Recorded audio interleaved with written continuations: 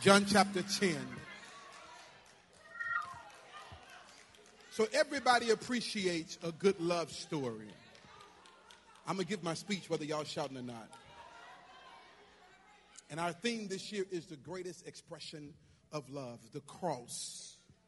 The cross is the greatest expression of love. Everybody loves a great love story. You know, London loves to watch Lifetime Movie Network. And she can sit and watch those things all day. And it's planned like that because they don't even give you time to pee. Come on here. When one is going off, the next one is coming on. And if you miss the beginning, you're going to miss something important. So you just sit there. And before you know it, you done sat there for 5, 6, 7, 8 hours. And everybody loves a love story. And I will watch them with her sometimes. I haven't watched any with her lately, praise the Lord. But I noticed there is no love story without love, forgiveness, restoration, reconciliation, sacrifice. There's gifts in these love stories. And the cross represents the greatest love story of love stories. The cross is not jewelry to be worn. It is not just something we hang up inside of our church. It is not a religious symbol. It is a continual reminder of the details of the love story involving Jesus and us. Say amen to that. Because it was on the cross that Jesus made the ultimate sacrifice for me. Philippians 2:8 says, and being found in appearance as a man, he humbled himself and became obedient to the point of death, even death on the cross. The cross is God's statement of how much he loves us. It represents the price that he paid, listen, for us. It was at the cross that I received forgiveness of sin. And it was at the cross that every problem I have and whatever I have was fixed by Jesus Christ. It was solved once and forever. Sickness and poverty and depression and esteem issues. It was on the cross that the finished work of Jesus Christ sealed my present, my past, and my future. And because of the cross, I am complete and made whole in Jesus. It's not because of my social status or my job or my career or my salary or even my human relationships, but it's because of Jesus. Jesus on the cross settled his love for me and his plan for my life once and for all. Now look at John chapter number 10. Pay close attention to me, please. Don't be distracted. Verse number 14. I am, and I'm reading from the New Living Translation. You know, I don't feel like on Easter Sunday morning we need to get into a whole lot of lengthy preaching because you've been preached to since you got here. I'm just going to close the deal. Come on here. Tell your neighbor, say, he going to close the deal. Verse 14, I am the good shepherd. I know my own sheep and they know me. Just as my Father knows me and I know the Father, so I sacrifice my life for the sheep. I sacrifice my life for the sheep. I have other sheep too that are not in this sheepfold. That's a whole nother message. I must bring them also. They will listen to my voice, and there will be one flock with one shepherd. Somebody said one flock with one shepherd. The Father, verse 17, loves me because I sacrifice my life so I may take it back again. Verse 18, here's where we're going to part. No one can take my life from me. I sacrifice it voluntarily, for I have the authority to lay it down when I want to and also to take it up again. For this is what my Father has commanded. Nobody takes the life or took the life of Jesus. Nobody forced Jesus to do what he did. I need you to understand, because we think, and we have been taught in some cases or have heard, that the Father made Jesus come. And he made Jesus do this for us. Absolutely not. Nobody forced Jesus to do what he did. What Jesus did was submitted to the will of the Father concerning us. When somebody does something for you, answer this question. Do you receive it well, or how do you feel most loved, if it's done gladly or if it's done reluctantly?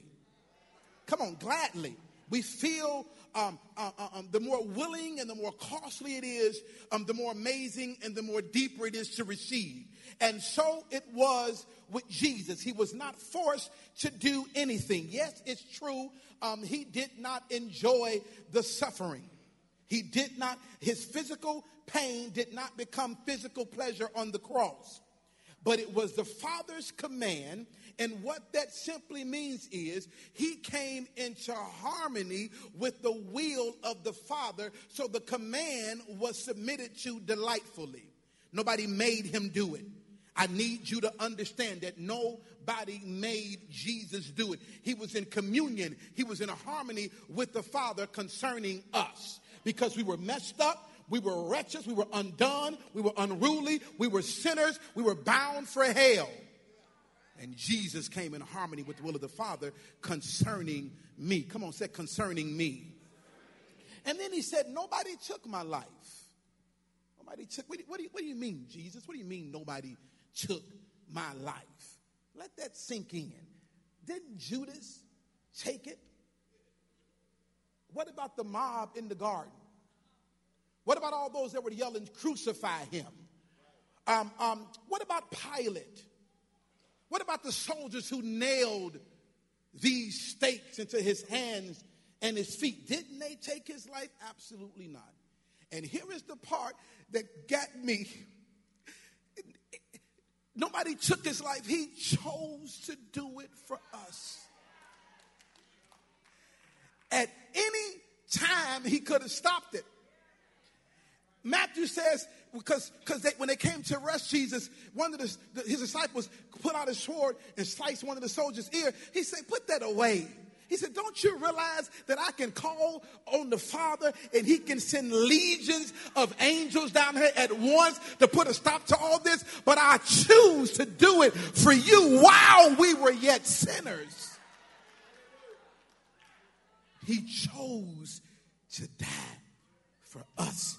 He embraced it. He embraced the pain. He embraced the agony because he had us in mind. Now, I don't know about you. I've watched a whole lot of love stories on TV and nothing compares to this. He could have stopped it, but I heard the old songwriter say he would not come down from the cross just to save himself. Look at the next line. He decided, glory to God in heaven. He chose to die to save me. He said, nobody takes my life. And then the next part that really blessed my heart was, we didn't deserve it. I said, we didn't deserve it. That's why I don't understand when you come to church and you sit like God owes you something else. And we always say the church cliches, if he don't do nothing else, ain't nothing else to do. When he said it was finished, that's what he meant. He sealed not just our past, but our present and our future. And so when we come together, we got to understand Romans chapter 5, verse 6 says, while we were sinners, he died.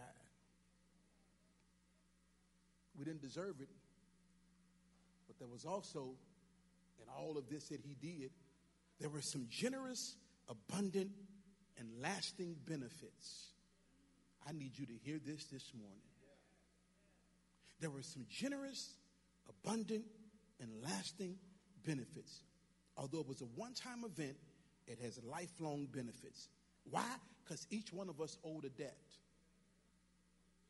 Each one of us had a sin debt.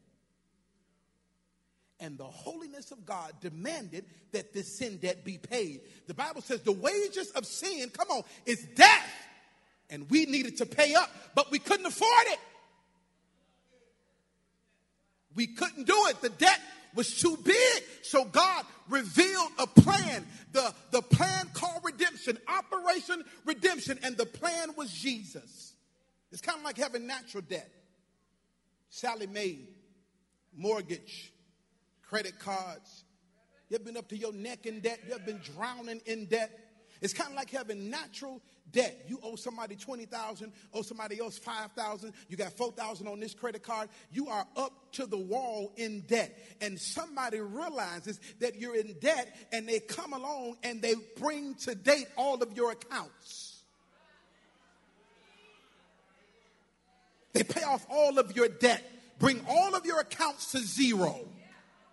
And they don't stop there. They put some extra money in the account just in case you're incurred in the future some more debt. There's already some money. There's already some grace there for what you may do in the future. That's what he did. We couldn't pay this debt. We couldn't pay the bill. Sin was the bill. Listen very carefully. That's why the Bible says, forgive us our debt, our missing it, our sin. Somebody had to pay it. But here's the thing about it. If I was in debt, Brother Mark, I couldn't pay your debt. So somebody had to pay the debt that didn't have any debt. So the Bible says Jesus steps on the scene who knew no sin. He knew no sin. The wages of sin is what? Somebody had to die. God couldn't die because he's a spirit. So he became a man. He stepped out of himself and became Jesus. God became man in the flesh.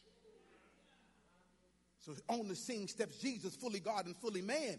And he qualified to pay the debt. He knew no sin. He didn't just, hear me carefully. Listen, people, this thing blessed me so much. He didn't just bear our sins on the cross. Listen, he became sin for us. He became sin for us. That's why Jesus says, Father, my Father, why hast thou forsaken me? Because something happened that will never happen again. You have the Trinity. You have the God the Father, God the Son, God the Holy Spirit. They're all one, 3 in 1. But at that point, when Jesus became sin for us, Jesus was separated from the Father. And he said, Father, why hast thou forsaken me? So he didn't just bear our sins. He became sin for us. He switched coats with us so that we might become the righteousness of God, so that we may be in right standing with the Father. He became sin. He was separated from his Father. And here's what the Father told him. He says, why hast thou forsaken me? Here's what the Father told him. He says, Jesus, go to hell.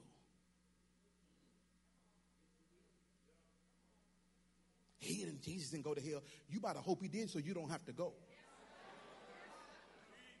The Bible says he went to hell. He went to Hades. He went to Sheol. He went to Abraham's bosom, and he led captivity captive. That's what he says. He ascended, then ascended on high. Come on here. Look at, see, we got to get past this religion, people of God. And he went to hell and took back the authority. He stripped Satan of the authority that Adam handed over to him. When he told us in Matthew, I give you this authority now. And whatsoever you bind on earth, I'll bind in heaven. And whatsoever you loose on earth, I'll loose in heaven. And when you get past religion and look at the real deal of what Jesus did for us, it brings tears to your eyes, because here is this man who did this for me. I wasn't even thinking about him. The Bible says I was still in sin. And so he settled our accounts. And he went to heaven. The Bible says he sprinkled the blood on the mercy seat. I can't teach it like I want to because I'm just giving you synopsis. You go home yourself. He sprinkled the blood on the mercy seat, and that blood still cries out not guilty on our behalf today. So every time the Bible says that the devil, the accuser of the brethren, comes before God day and night to accuse us of what we've done, that blood screams out, not guilty! Because Jesus already paid that price. Come on here. So he settled our sin account, our sickness account, our death account. We are now heirs. We are beneficiaries of his estate. We are recipients of every promise he made to us. We are healed. We are redeemed from the curse of the law. We are made righteous. We are justified by faith. We have peace with God. We are accepted in the beloved. We are forgiven. We are loved. We are complete in him. God has given us now everything that pertains to life and godliness. And all we got to do is accept what he did. I love how they said, even in the monologue, doesn't matter how far you've drifted or what you've done. That's irrelevant. For God so loved, listen, the world, that he gave his only begotten Son, that whosoever believes in him, they won't perish, listen, but they'll have everlasting life. God did not send his Son into the world, listen, to condemn the world. That's why I don't go to church, because they be judging people and they be condemning people. God didn't come for that. He came to meet you just where you are. I don't care if you high. I don't care if you've been high. I don't care if you ain't been to church since last Easter. I don't care if you cussed all the way here. I don't care if you listened to Beyonce last night. None of that even matters to any of us in here.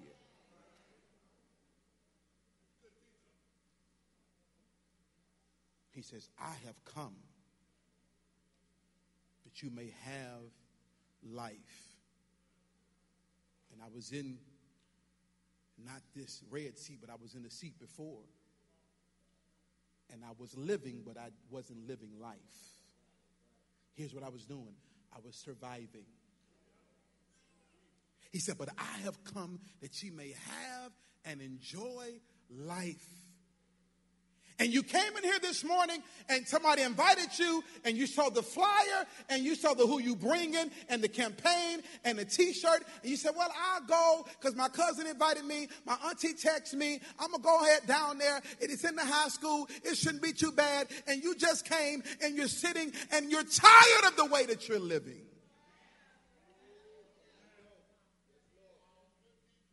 Tired. You tired of the drama. You tired of the pain. You tired of crying at night. You tired of drinking yourself, trying to drink yourself good, but you're drinking yourself bad. You're tired. You're tired of the marital issues. You're tired of the children issues. You're tired of baby mama drama. You're tired of your job. You're just tired, and you're tired of trying to make it all work yourself. And when Jesus did what he did on the cross, he took all of the toiling out of life for us. So if you're toiling, come to him. Yield to him. Submit to him. But you don't understand, Reverend. I used to go to church. Church people crazy. Church people phony. I went to church. I sang in the choir. I served. I did all of that, Reverend. Now what? None of that changed anything I just said. He still died for you. Maybe you went to the wrong church. Maybe you was at a good church. Maybe you was at the right church. And some bad things happen. It happens in life. But it doesn't change the fact of how he wants good for you. And so that's what Easter Sunday is all about. We rented this school so everybody can fit in here and get a good park. We wanted you to be casual. We didn't do all this so we can have a good time ourselves. It's so this same Jesus that changed our life, we can make a presentation today through song and through drama to somebody to say, listen, you ain't got to keep going down the road you're going down.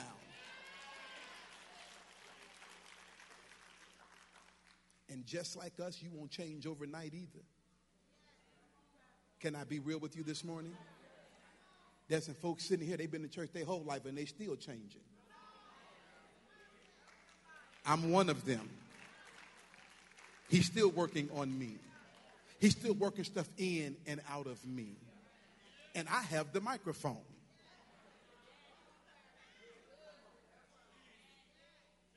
But I don't know. It's too much mess in church. I would rather be in a church with mess than miss God altogether. I am sure that when they call all them animals on that boat 2 by 2, I'm sure it was a whole lot of doo-doo on that boat. But I would rather be on that boat than outside saying, open this door. I'd rather be in safety. I'd rather be where Jesus wants me, in the will of God for my life. And I ain't going to let nobody stop me. I don't care what you said to me last time I was here. I don't care how you looked at me. I don't care what my old pastor did. I don't care what I heard or what I've experienced. We've told you today through many different avenues that Jesus loves you and he wants you. He wants the best for you. I don't care what you've done.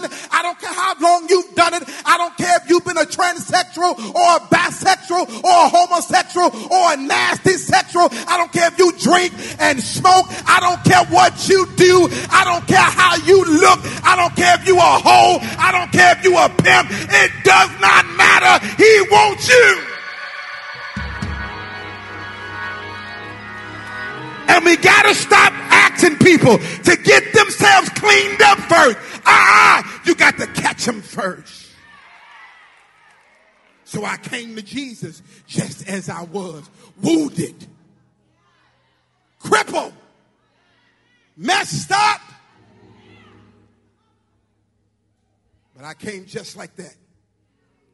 And sometimes you got to come limping. You got to come with the shame that the enemy has put on you, but because there's no shame in him. That's the first thing he deals with, is the shame. That's why folk can come in here and they can grin and they can skin and they can greet you at the door, and it was just something else last time this year. But God wiped away all the shame. Because if any man be in Christ, I said, if any man be in Christ, I don't care if you've been locked up. I don't care if you've been in jail for murder. I don't care if you're a pedophile. If any man be in Christ. And there's some of you here and there's some things you've done and you ain't even told nobody you've done it, but it does not matter. If any man be in Christ, he's a new creature. Old things are passed away and old things become new. But Pastor, I've been gone too long. You don't know what I've been out here doing. It doesn't matter. Because you don't know what the person sitting next to you've been doing either. Because my business ain't yours and yours ain't mine. But he's concerned about us. And today is your day. Today is your day. Today, single mother, God knows your struggle. God's seen you cry. He knows what that man didn't do or what he did do. But today is your day. He says, and I love you. And I love it because his love is not conditional. I think about even since I've been saved, all the times I've messed up. And he's still there, loving on me. Some of you have been in church. Some of you used to go to this church. God is saying, today is your day to come home. The prodigal son was out there. Man, he was living so bad. He was living so bogus. But he knew better. And that's why you're here today, because you know better. How you know he knew better? Because the Bible says he came to himself. And he says, what I'm doing, what I'm in, what I done ended up, I end up here. I know better than this. I'm going back home. And so he set out on his way. And the Bible said that his father saw him coming. And here is the position the church has to be in this last hour. You got to see him coming and you got to meet him. He saw him coming and he didn't wait until he got to the house. He says, that looked like my boy. That looked like Leroy. Is that Linda? And the Bible says he didn't just wait for him to get to the porch.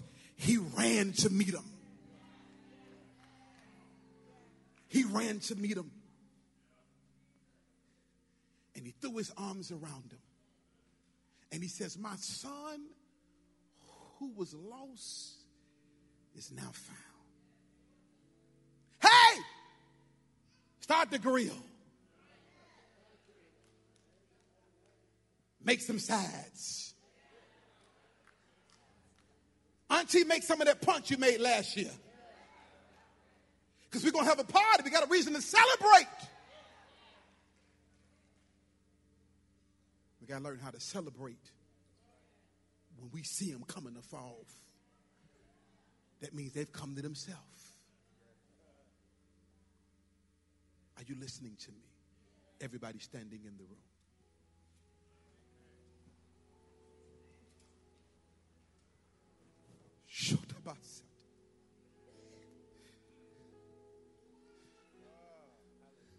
Hold hands with the person next to you. You're here this morning. The person's hand that you're holding, I'm doing this for a reason. Nobody walking, nobody moving. Just hold that hand. You said, Pastor, I heard you. Better yet, I heard God. I heard him in the singing. I heard him in the drama. I sensed him in the dance. And today, I'm coming home. Today, I choose him. Today is my day of new beginnings. They're holding your hand as support. Just squeeze that hand you're holding. If that's you, and I know you're here, you say, Pastor, I want Jesus. Drop that hand and make it to one of these aisles and come here. Come to me.